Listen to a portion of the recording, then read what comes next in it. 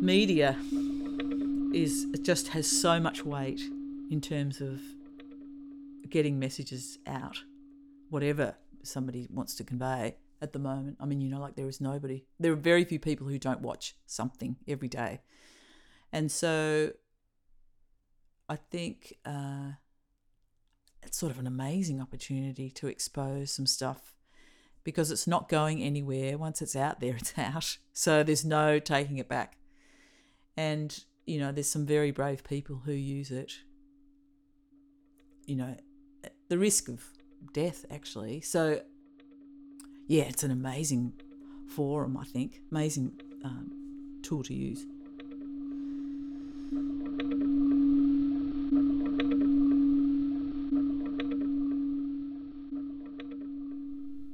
Welcome to Season 5 of the Prima Donna podcast, Sonic Portraits of Australian Artists. These episodes comprise interview recordings and original music, celebrating creative elders across all disciplines. The first episode in this series features Kath Murphy. Animator and educator Kath has a rich history in animation spanning more than 20 years and has won numerous awards in film for animation, writing, directing, producing and visual effects. A registered nurse with extensive experience in mental health, Kath's approach to animation is all about social inclusion and the impact it can have on working and emotional life.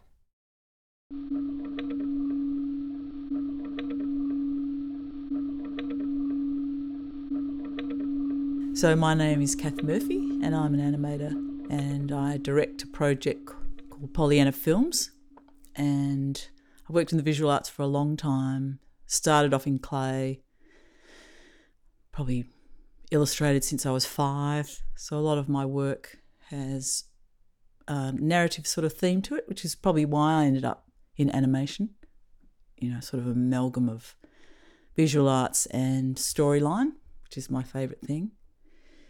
And I've worked in lots of alternative education settings and taught newly arrived kids who are looking for an alternative education experience. Often students had never been to school, particularly the girls. They'd spent, a few months in detention centres here and then came to English language centres where they learnt all of what was required of our primary school system and then maybe half of our secondary and then just started secondary school. So the teachers of these institutions were amazing people.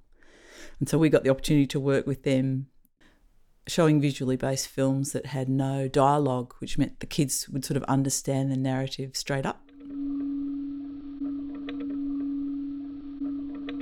And then with that, we worked with interpreters I chose animation because it was an opportunity for the young people to learn literacy using a diagram-based program. So they really didn't actually have to have any literacy to start.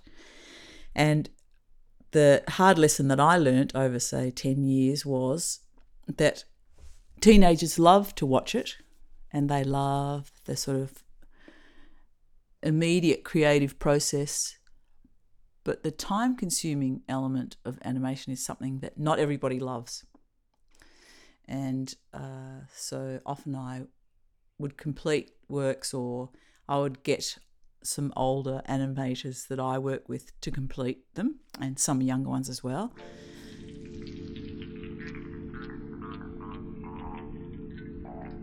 And so where our project has ended up is that we now work with older women who have not had the opportunity to have a sort of digital education experience or very little education experience, which of course impacts on their employment opportunity. And those women, like me, love to sit for hours doing slow meditative work. So I would probably get up most days and draw for 3 hours early. And I have probably, I think, so let's say I started maybe 30 years.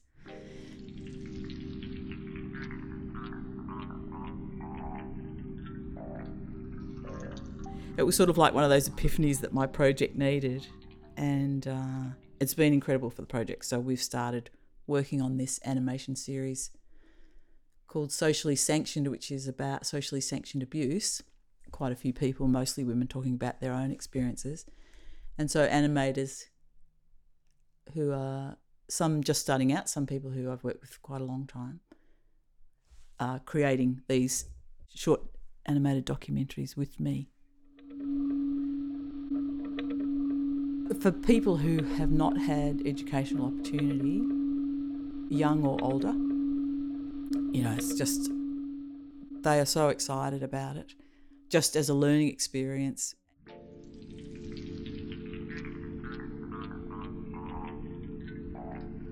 Often it's been word of mouth, and there's somebody who knows somebody who has had a complicated mainstream education experience, maybe difficulty reading or just, had some issues around traditional education experience.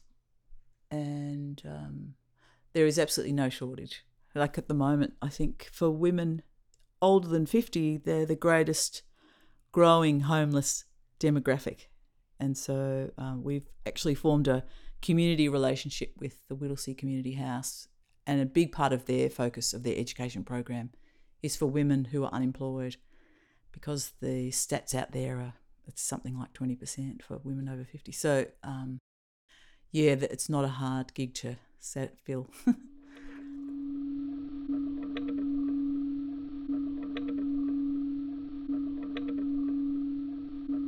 I was a ceramicist for a long time and took a trip to India for about 6 months with a mate. And it's one of those trips where you have those epiphanies because you're so far removed from your own scenario. And I'd always loved film from a very young age, but, I grew up as a working class kid. It was just a bit too pie in the sky. And then I went, okay, that's what I want to do. So I got back to Melbourne and just did a couple of TAFE courses using Photoshop and a couple of other animation programs, pretty simple. Did a few script writing courses, I think. AFTRS ran a couple of short ones. And one of the things that was really great then was that people who were, in my world, pretty famous were doing short courses at TAFE, at AFTRS, people who you thought would have no time, or, there's always that fantasy that everybody's working. But so that was an amazing opportunity. And so then I did a graduate diploma at BCA Film School in 98 as an animator.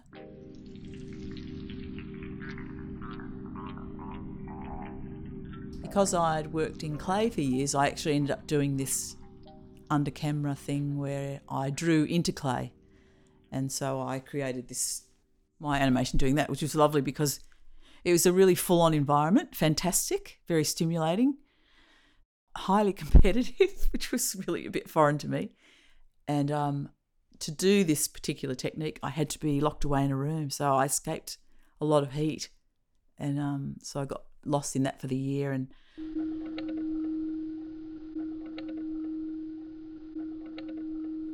I think what I discovered that year was that my thing is narrative, simple linear narrative. I really love it.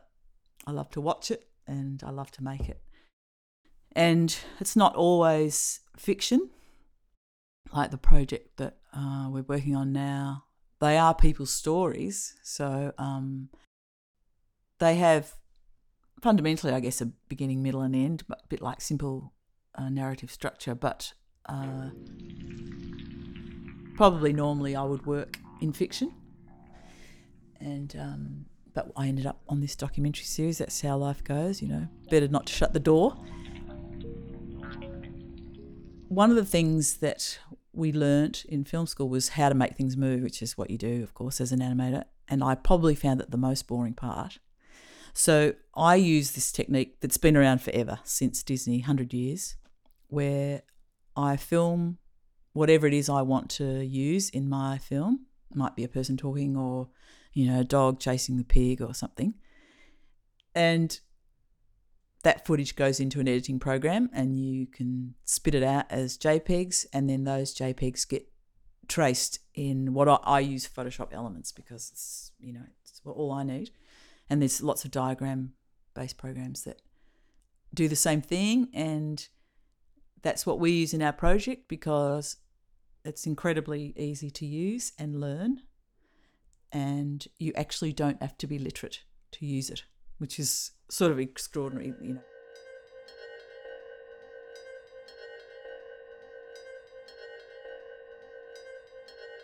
Animation takes you somewhere else. And so this series that we're working on at the moment is quite difficult to stomach at times. Watching somebody talking about those things as a live piece is pretty difficult. But watching something once removed as an animation, it sort of allows you to stay with it, and it means you actually sit with the content a lot more than if you were because it's easy to actually turn off when something is really difficult in subject matter. So it's surprisingly good as a fit. Yeah.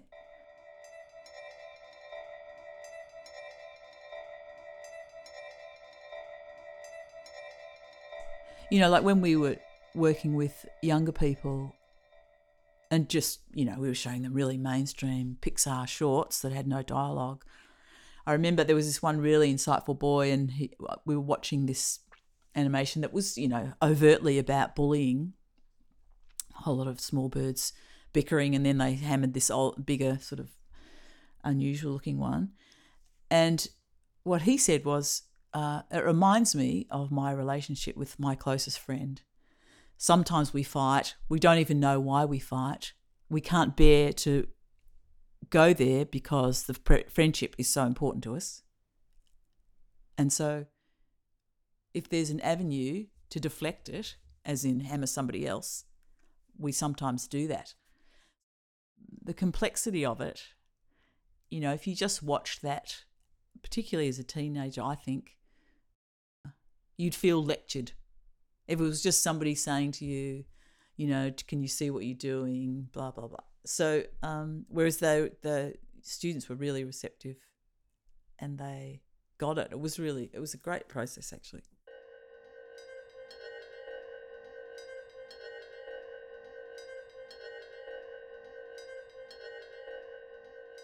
I worked in aged care for a long time, which was very rewarding because the people who work in that area, if you find a spot, it's a lovely community. And then I ended up in adolescent mental health. And so a lot of the work that we did was about engaging young people who felt disenfranchised by a particular setup or, needing something else. And then I took a bit of time off, during COVID, and we did a bit of work remotely and all that sort of stuff. But yes, I still do, and I'm about to start working at the Austin on the kids unit.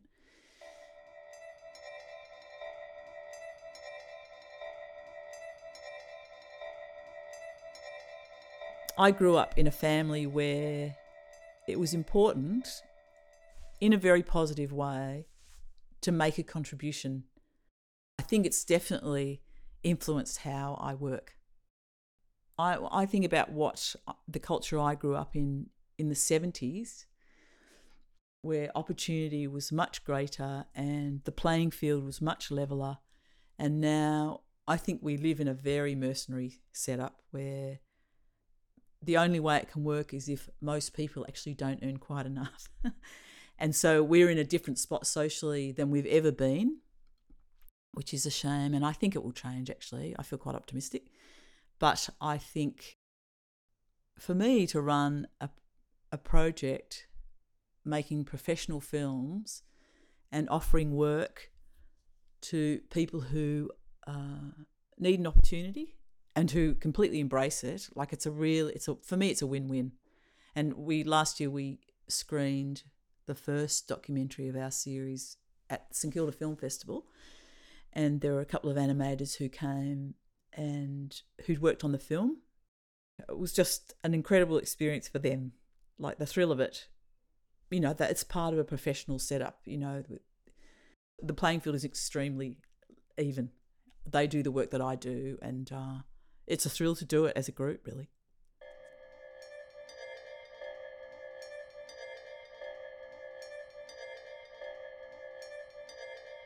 I happened to be living down near Apollo Bay, and I had a 3-year-old, and I could have nursed, but the hours are insane. So I went, okay, I better do something else. And I was working as a professional animator up until that point. And the thing that especially when you live in the country, you realise how little students have access to, just in terms of, educational experiences, So I started running these workshops. First was just the primary school next door, and, then a couple of more remote towns down on the West Coast. And it grew into the Rural Animation Project. And I remember we made this gorgeous film with the kids at this primary school about this boy who got taken up in a spaceship and blah, blah, blah. Anyway, one of the students at the school, you could really tell he'd embraced the project so much that it was potentially something he would do, having based on that experience. And they were having a local film festival, and they were only allowed to take a certain number of kids and adults. That was just because it was a whole lot of primary schools together. And so it had to be the senior kids, and he wasn't a senior student. I've never seen a child so upset. So I said to the head teacher, I don't know what you have to do, but this boy needs to go. They found a spot for him, of course, and he was just beside himself. He was so excited. And, I think that is a common experience when you offer something that just wouldn't have been an opportunity in an environment that is remote.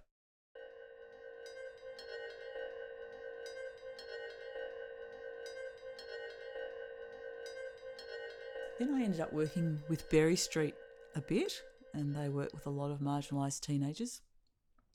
Worked in Wangaratta, and I'm still in touch with a couple of mental health clinicians who worked on a couple of projects there. And then we ended up at the English Language Centre in Shepparton, and students, I talked about them before, but they came from the detention centres, and some students had been to school, but not many.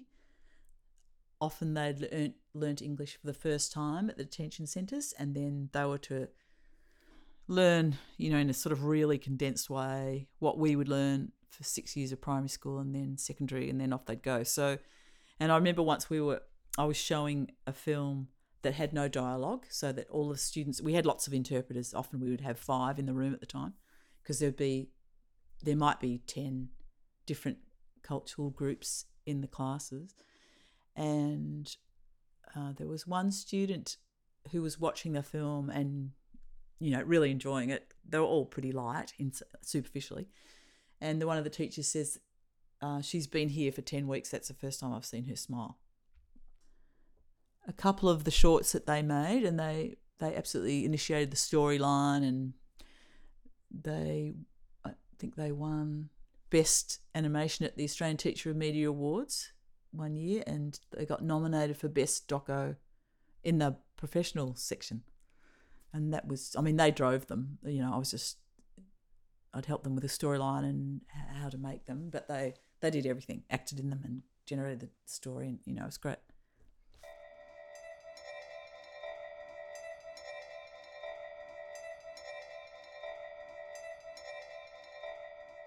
One of the things that we used animation for was to try and reorientate a person's self-perception around their capacity to learn, because mainstream education is incredibly rigid, and if you have an average or a phenomenal memory, you'll get a top mark.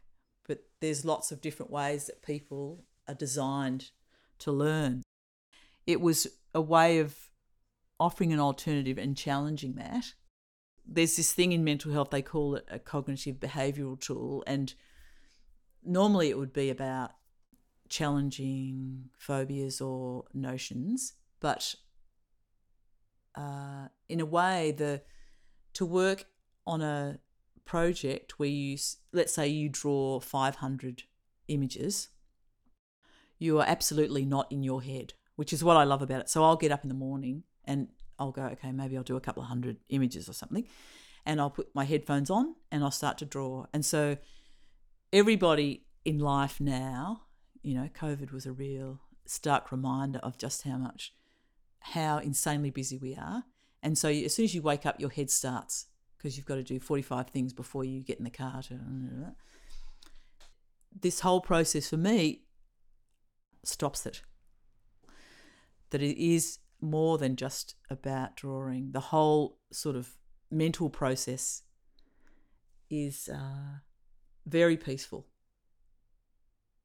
And I've been doing it for a long time and I still love it.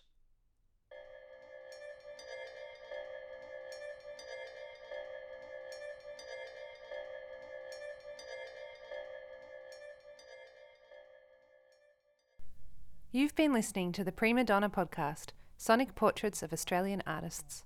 For more information about the project and to hear more episodes like this one, visit primadonnapodcast.com. This podcast was produced on the lands of the Wurundjeri people of the Kulin Nation, and I pay respects to elders past and present.